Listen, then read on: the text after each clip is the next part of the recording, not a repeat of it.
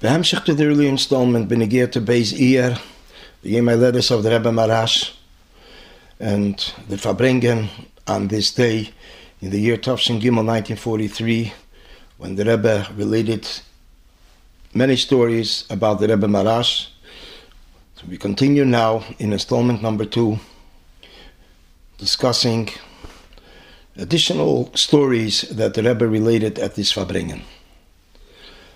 The Rebbe Maharash was an expert in reading musical notes, and he also had a talent of carving out things from wood, making furniture. Also in the time of the Rebbe Rashab, who was the son of the Rebbe Maharash, there were menorahs that he carved out, engraved, and they were hanging in Lubavitch. An additional story, the Rebbe relates that once the Rebbe Maharash was learning with his father a certain topic in the Talmud, and the Tzemach Tzedek told him, Hashem dem Inyan uzgehorevet, did you exert yourself on this topic? Did you really delve into it with fullest focus? And the Rebbe Maharash says, Ich seh nit was sefaran zu horeven. I don't see what is there to exert for. But since the Tzemach Tzedek spoke about horeven, exertion, so he again reviewed this topic to the extent that there were bloodstains on his forehead. To such an extent, the Rebbe Maharash exerted himself in studying this topic. The Tzemach Tzedek saw this, he said, Shein genug, weißt du es, adir is es nit negeya. It's enough. It seems like this does not pertain to you.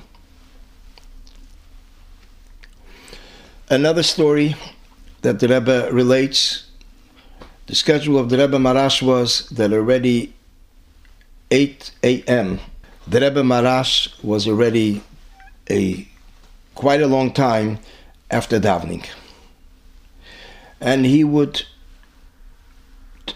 spazier, he would stroll every day, be'efen kavua, steady. One time he told the Chassid Ramonya Monezon that he wants to travel to Paris. They traveled to Paris. When they came to Paris, the Rebbe Maharash mentioned a name of one of the parks, and he says this is where they need to travel.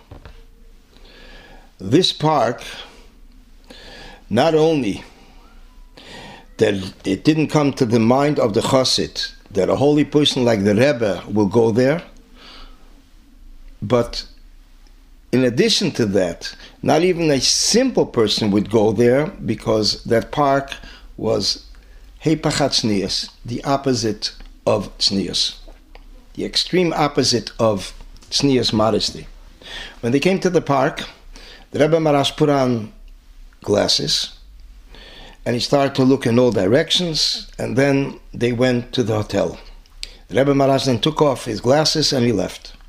Rab Monya took the glasses and wanted to see what were the glasses that the Rebbe Maharash was wearing while he was in the park.